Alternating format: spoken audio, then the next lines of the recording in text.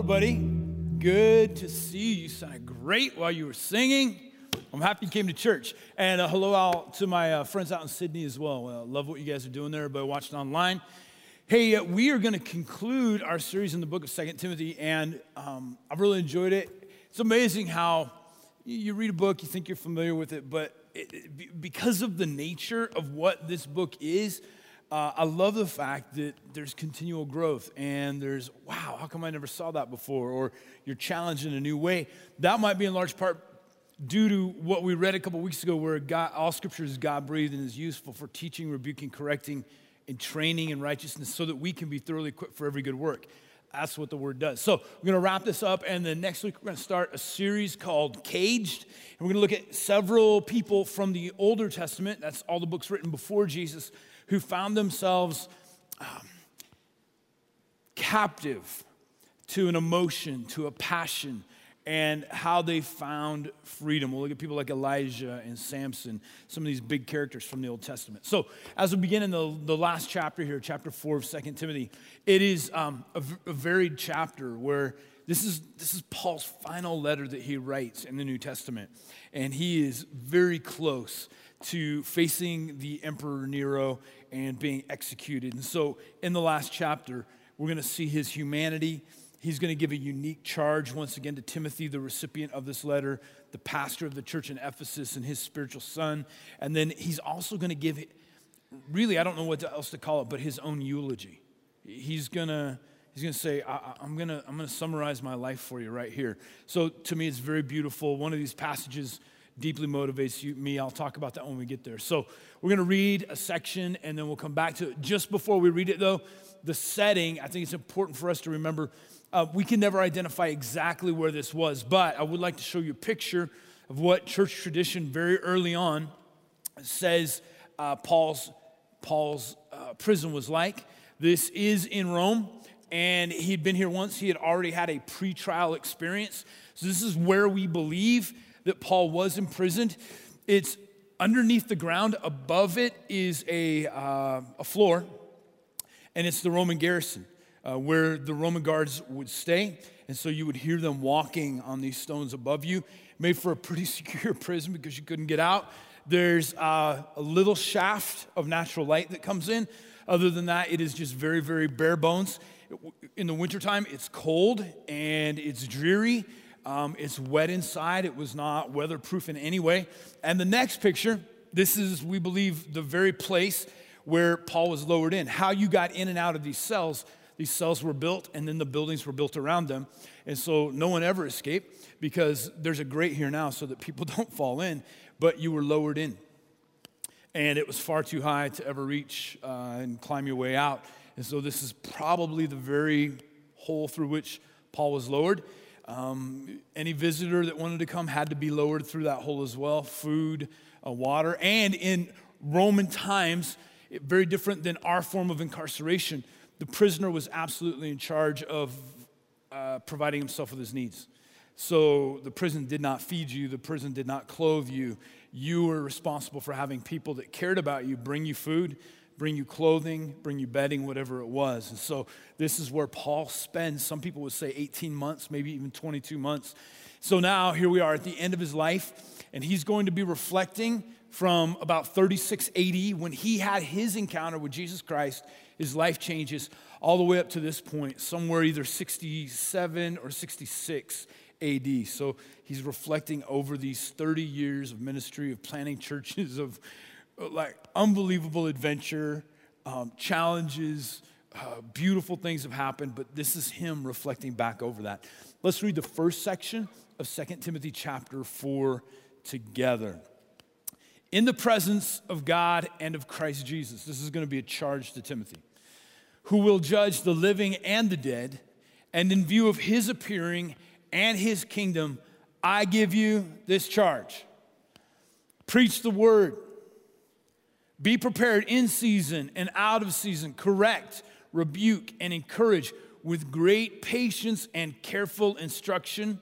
For the time will come when men will not put up with sound doctrine. Instead, to suit their own desires, they will gather around them a great number of teachers to say what their itching ears want to hear. It's a beautiful word picture we'll talk about in a moment, but these false teachers will gather people around them. They'll be at the epicenter. They'll create a truth that they selectively know. In order to find out the truth, you have to come to them. It's what itching ears want to hear. They will turn their ears away from the truth and turn aside to myths. But you, keep your head in all situations. Endure hardship. This has been an ongoing theme through the book. Timothy, you can't be surprised when life doesn't go your way.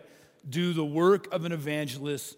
Discharge all the duties of your ministry. That's the first section, this very, very specific charge to Timothy, who is in Ephesus. Let's talk just for a moment about this charge. The first part is this. Timothy, if there's one final thing I can tell you, it's this. Preach the word. The word in Greek is graphe. It's the truth. It's the message of Jesus. Timothy, I don't want you to preach your opinions. I don't want you to even preach all about morals. I don't want you to preach your political views. Timothy, here's the one thing above all else that is important for you, is to continue to proclaim the message that Jesus Christ brought. The message that is radically different than any prophet, than any messenger has ever brought, that human beings can be reunited with God, and it has nothing to do with your behavior. It has nothing to do with your morality. It is a gift of God that God, through Jesus, died in your place. He was resurrected, and you can live again. Timothy, be a communicator of that message. And even though the message is so revolutionary, so mind-blowing, so exceptional, I think it's still a great temptation for everybody who follows Jesus. Wherever you're at in your own journey, maybe you're just investigating, you're trying to figure out what you believe, you're spiritually unresolved, or maybe you've been walking with him for years.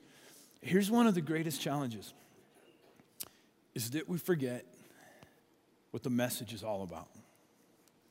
And we forget to keep that at the core of what we do, because religion will always add layers.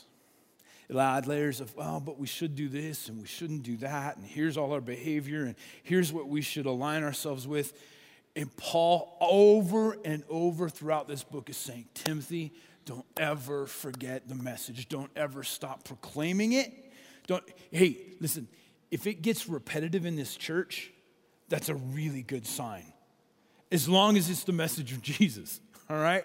Because it is the message that you and I need to hear over and over. It's what liberates humanity. It's what gives us a second chance. It's what draws us to go fall on our knees to worship him. He says, preach the word. He just says a few things. He says, one, be prepared in season and out of season.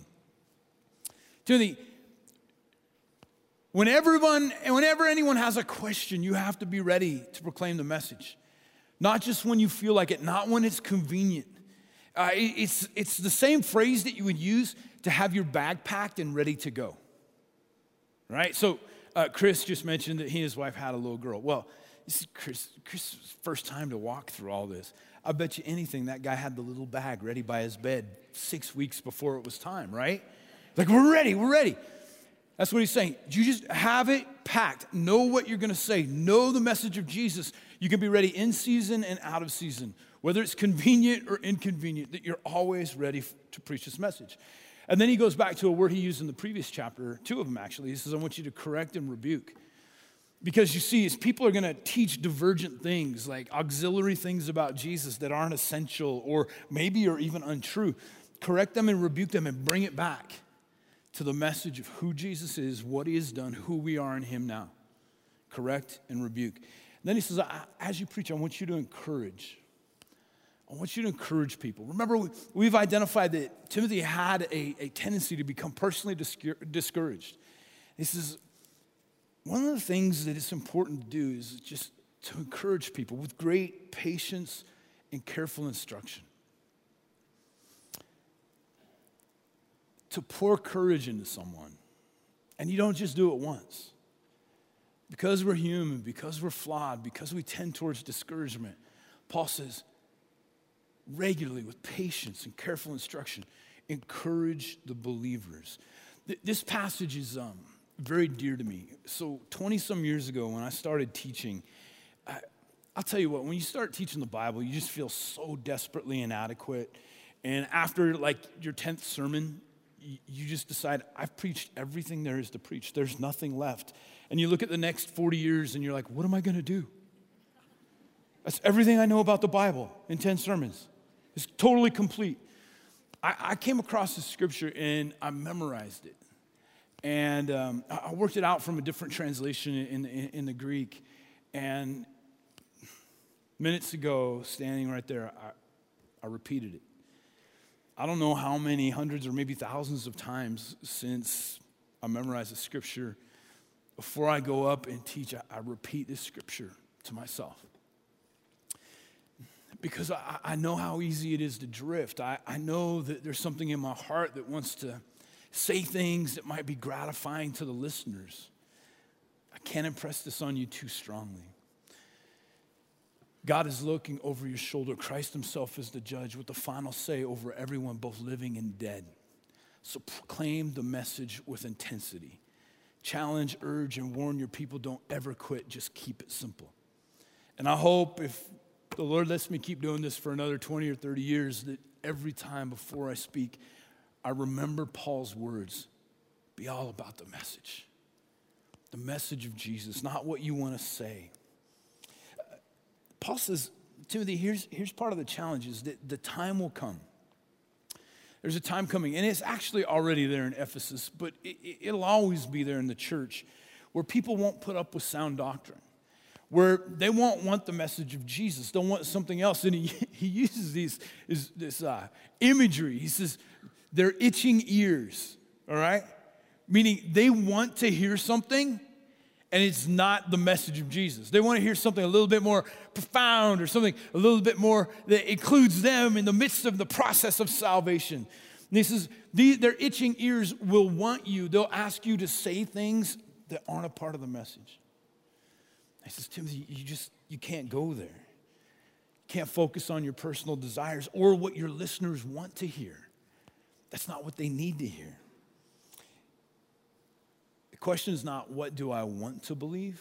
The question is, what is actually true? I think this is a huge challenge in our world today. There are many things that, what we call it today, we call it relativism, right? Is that there's different truths for you, different truths for me, and I hold these convictions, and if you hold different convictions, boy, I celebrate you. Listen, I understand we're not called to uniformity, we're called to unity, but the challenge is this, is that sometimes we want the message to be different than it actually is. And Paul says, Timothy, the truth has to be based on something. Not on your personal desires for what is true. And there are major, you can think of them right now, there are major cultural issues that we're having to deal with that are not publicly, culturally acceptable, but things that the Bible holds dear. And the words to Paul are this, Timothy, I know you itch, that your ears itch, they want to hear something else, but stay on the message. Truth has to be based on something. It can't be based on public opinion or what's popular during that time. In fact, this is these false teachers, they'll come and they'll gather people around them. So here's the imagery is somebody comes up with a new stimulating twist on the message of Jesus. And who's in the center of the truth? It's them. They found it.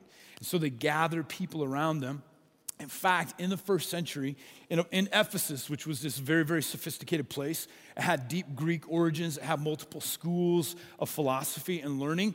There were people known as sophists, S-O-P-H-I-S-T-S, and it's the word for wisdom.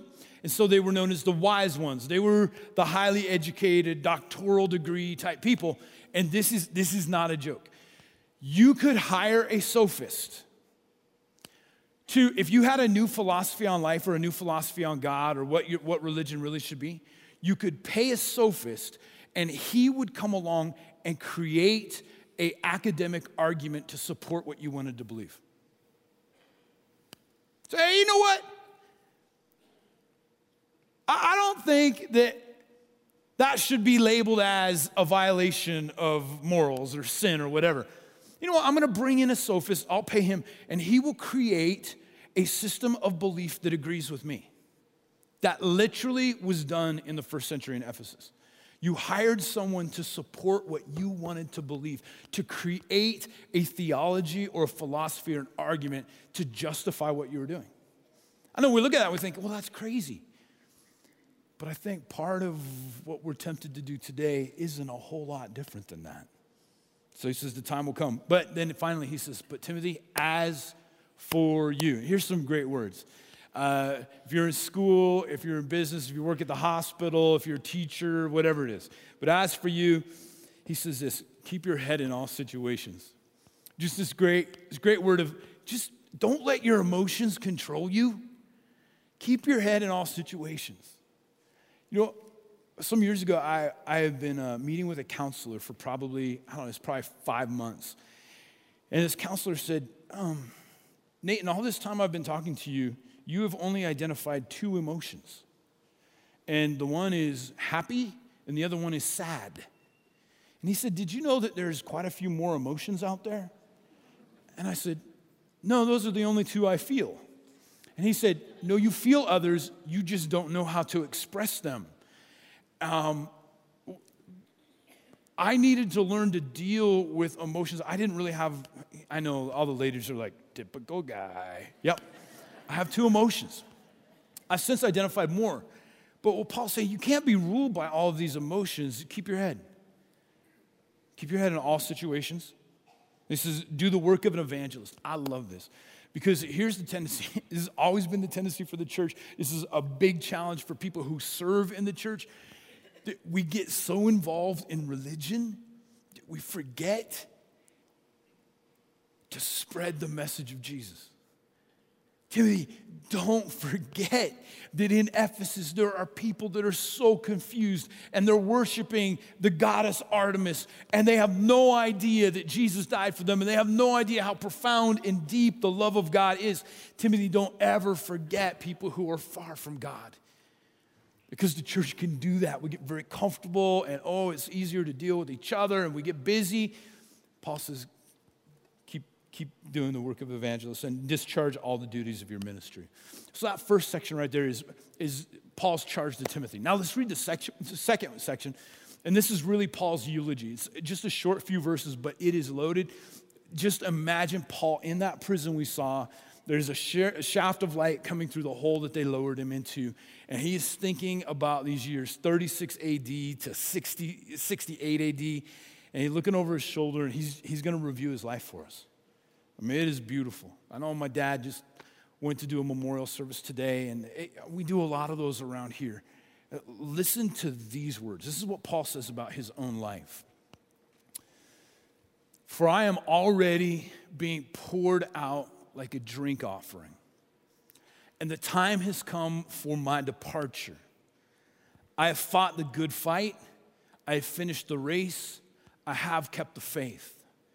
And now, there is in store for me the crown of righteousness, which the Lord, the righteous judge, will award to me on that day, and not only to me, but also to all who have longed for his appearing.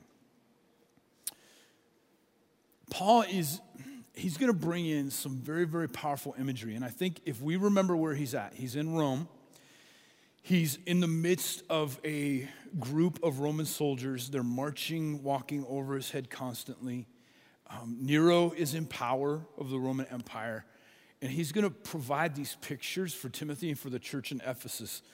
He says this in his eulogy. He says, I'm already being poured out like a drink offering. So in the book of Numbers, in the Old Testament, chapter 15, as worship is set up for how the people will worship God, they'll make sacrifices. And one of the sacrifices is you would take the finest wine. And everybody knows the process of wine. It takes fermenting. It takes the right grapes, the right storage. And as they're worshiping God, they would take a jar of the best wine available and they would literally just pour it out over the altar. There's a fire going and it would just evaporate. No one would ever taste it or touch it. This is for God, our best. We empty it out. And Paul says, Timothy, I haven't lived my life trying to die with a full container. You know, when I think about the future and think about retirement, I mean, here's the first thing I think. I want to make sure we have enough, right? It's reasonable. Paul says, I didn't live my life trying to make sure that when I died, I had enough. I lived my life being a drink offering before God. Just emptied out. I gave him everything. I gave him the best years of my life, Timothy. I gave him my academic abilities, my leadership abilities. I gave him my career. I gave him everything. And Paul says, I feel pretty good about where I'm at because there's nothing left. I've just given it all as an offering to God. Then he says, I fought the good fight. I fought the good fight. This is really clear imagery. When a Roman soldier would retire, when it was time for them to move on, they'd have a ceremony where they would take, most of us could imagine even what a Roman soldier would wear. They'd take their shield, they'd take their sword, they'd take their spear, and they would lay it down in front of their commanding officer. They're surrendering their weapons and say, I fought the good fight. My weapons are yours. I never ran in battle. I was a faithful soldier, but my time is done. Paul says, it was a fight, but I never ran. And I'm ready to surrender my sword, and I'm ready to surrender my shield. Then he says, I have finished the race. I've finished the race. The race is easy to start, much more difficult to finish, right? Anybody who's ever raced anything, it's easy to start, difficult to finish. Referencing most likely the marathon. It was this great Greek race that came about during the Battle of Marathon where the Greeks win and a man runs all the way back through the night, some close to 26 miles, and declares we have won, and is so exhausted that he dies. And so they turn that into the marathon, this ongoing run where it seems like it's likely that I would die if I ran a marathon. He says, I ran the race the right way. So in the first century, the day before the Olympic Games began, you came around the leaders of the games, all the athletes would gather together, and you had to tell them that you had done these two things. One is you had to have trained for a minimum of 10 months. They felt like nobody should compete in the games unless you had trained for 10 months. And so the directors of the games have you train for 10 months, and they would say yes.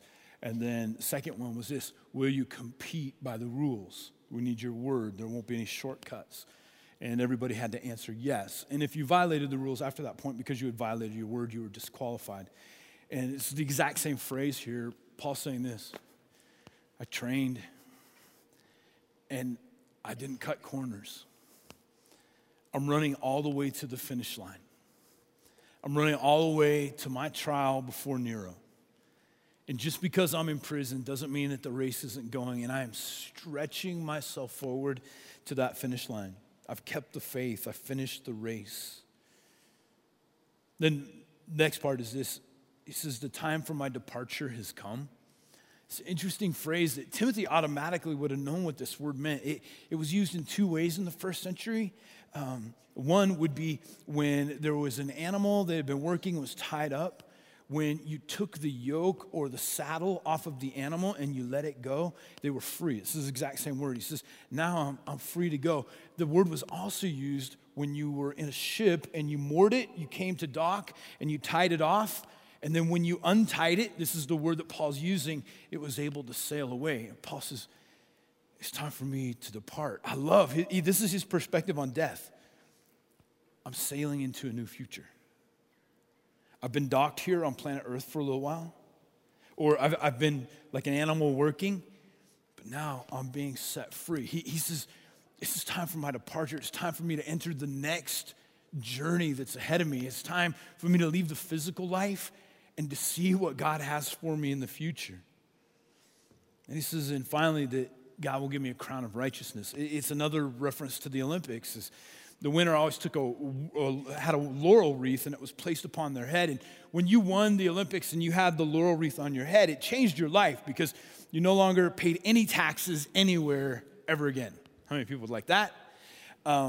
It made you famous. You were a hero. You typically were very wealthy. But the problem is your crowns made of laurel, it faded away and it crumbled and it was done. Paul says, what's waiting for me on the other side of my trial with Nero is a crown of righteousness that doesn't fade away. He gets into that a little bit more in other passages he writes. But I finished the race, and God's going to say, well done. Well done. You made it. The last section, after Paul eulogizes his own life, it carries us into a little bit more of a personal look at Paul than we probably have anywhere else in any of the Bible. It's going to show us the humanity of Paul. Let's read this together. Do your best to come to me quickly. Now, imagine him in that very dungeon that we looked at, okay, and it's cold, okay? He says, do your best to come to me quickly, for Demas, it's a male Greek name, because he loved this world, has deserted me and has gone to Thessalonica. Crescens has gone to Galatia and Titus to Dalmatia. Only Luke is here with me. I always feel bad for Luke when I read that. He's a great guy. I mean, that guy wrote the book of Luke, Acts, and he's like, all I got is Luke. Come on, give him a break. Get Mark and bring him with you because he is helpful to me in my ministry. I sent Tychicus to Ephesus. When you come, bring the cloak that I left with Carpus at Troas and my scrolls, especially the parchments. Alexander the metalworker, this is a man who lives in Ephesus, did a great deal of harm. The Lord will repay him for what he has done. You too should be on your guard against him because he strongly opposed our message.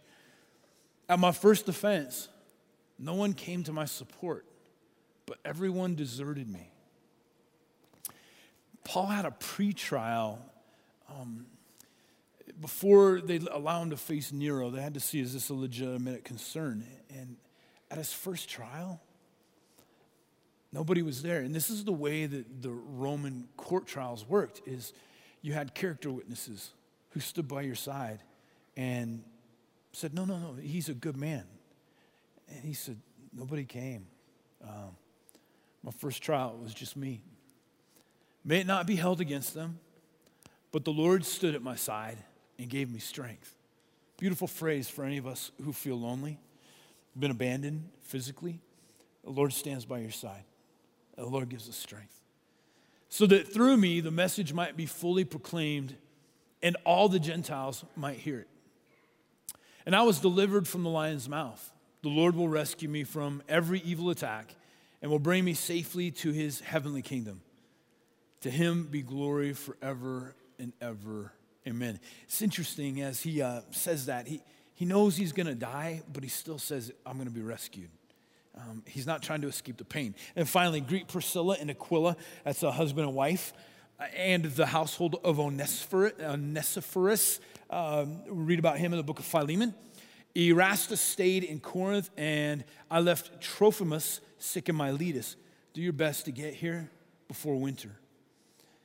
Eusebius greets you, and so do Pudens, Linus, Claudia, and all the brothers. The Lord be with your spirit. Grace be with you. These are people here in Rome that were part of the Christian church. Grace be to you. Such a vulnerable thing for Paul to write, knowing that this letter would be read to the church as a whole, and here we are reading it some 2,000 years later. Let's talk for just a moment about the humanity of Paul. Paul had relational needs. It's interesting to me. And men, this might be particularly important for you. Paul's a guy who faced multiple execution attempts. He's a guy who was fiercely independent, incredibly intelligent, and he still had relational needs. So guess what? You do too, all right? You do too. And some of us, the women, we need to hear that as well. So here's a little bit about his relationships. He needed a team for support. Here he is at the end of his life, and he needs some people. He mentions a few things. He mentions the people he loves. He says, boy, all these people, they've been with me, and I miss them. Say hi to Priscilla and Aquila. These are great people. They've been important. They've traveled with me. And then he mentions people who have hurt him. People who have hurt him. I think sometimes that's really hard for us to talk about. That we've been hurt by certain people. And he mentions a couple people in particular. He mentions Demas. He says, Demas, he left because he loved the world and deserted me. Here's Paul, just raw. Here's a guy, probably much like Timothy, he had invested in, taught, was hoping to hand his ministry off to. But when it came down to it, Demas probably didn't want to go to that trial because he didn't want to be associated with Paul. And Paul says, he loved the world more than he loved God, and he left. Because there was something, a draw in his heart for recognition and safety that was greater than his love for the Lord. And then he says, I was hurt because no one came to my defense. Nobody said, well, excuse me, I know Paul. I've known him for a long time. Hey, you have any idea what this man has done? He's not a usurper of the Roman Empire. In fact, this is who he is. And culturally, he's changed things all over the place. Nobody. But he says, I pray the Lord doesn't hold it against him. Maybe for some of us in the room, you know what it's like to be absolutely abandoned. Or maybe we need to have the heart of Paul where we go, yeah, I acknowledge that really hurt. But I pray the Lord doesn't hold that against them. I'm not going to hold it against them either. I understand they were afraid. Interestingly, when he talks about people he's hurt, he says, bring Mark. Bring Mark. Now, in Acts chapter 13, verse 13, there's a big hubbub between a guy named Barnabas and Paul over this young man named John Mark. And Paul found him just to be absolutely lacking, found him to be unfaithful, unfit for ministry. And so Paul says, if we go, we're not taking Mark because Mark's not making the cut. And Barnabas comes along and argues with Paul. He goes, no, I really believe in this guy. So Paul and Barnabas actually split ways over this guy named Mark. And Paul had absolutely rejected him. Now, I love it that later in his life, he says, hey, bring me Mark. Remember the guy I couldn't stand in Acts chapter 13? Bring him to me. I was wrong about him. He's helpful to me in ministry. I want to see him one more time before I die. Paul had had a severed relationship. He had misjudged someone. Paul says, I want to see him one more time. And then there's people who had opposed Paul. I don't think it's unforgiveness. Sometimes we don't know. What does that mean when I'm hurt? Does it mean if I still am cautious of that person, does that mean I haven't forgiven them? I don't think so. Paul says, hey, you know what? He doesn't say, hey, Timothy, by the way, Alexander, you need to get a hit out on that guy. No, he just says, he's not like trying to kill Alexander, but he goes, hey, Timothy, by the way, that guy Alexander, the metal worker, he did us great harm. He really opposed the message. You need to watch out for him. Like, keep your eyes open for him. Be wise. I'm not asking you to go out and attack him, but you just need to be cautious out there. And then he had physical needs. He says, could you bring me my cloak? Remember, a prisoner was responsible for their own needs. He says, boy, winter's coming. That coat, I love to have that thing because it's cold. And they don't care I'm cold.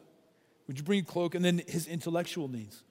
He said, would you bring me the scrolls and the parchments? Probably something to write on, but also the Old Testament scrolls in Hebrew that he could read those. He just said, I'm here in prison. I'd love to keep writing letters, and I'd love to keep growing intellectually. I'd love to keep studying spiritually. I'd love to learn more about who God is. It's a beautiful picture of who Paul was as a human being. Now, how do we close this out? One thing is this whole idea of Paul's legacy. So much of the New Testament is written by him or about him. The things that he can say about his life,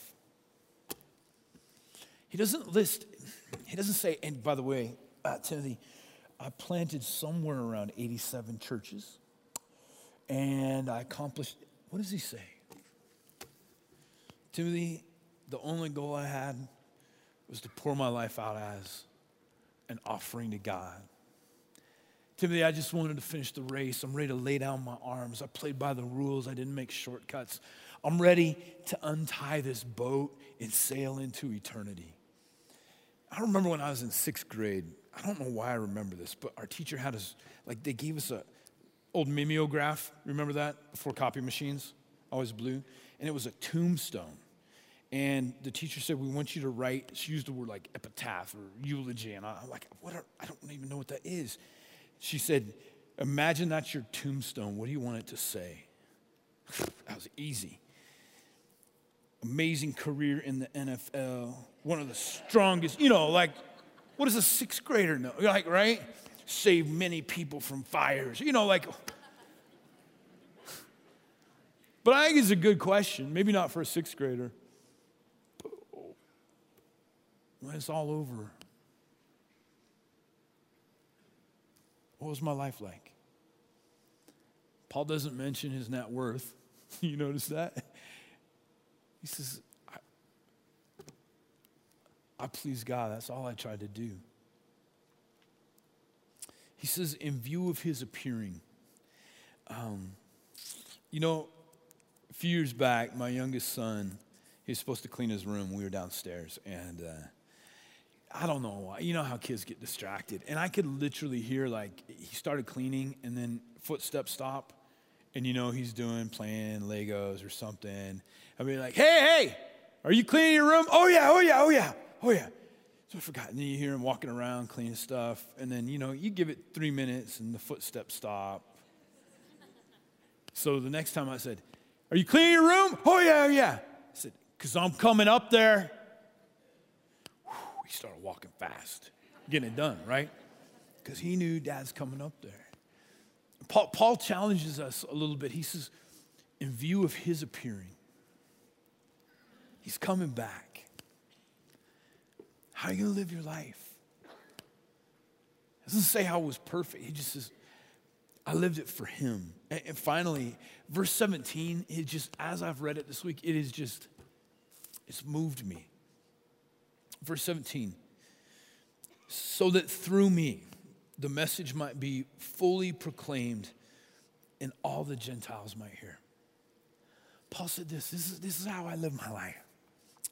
I wanted everybody possible to know who Jesus is, what he came to do.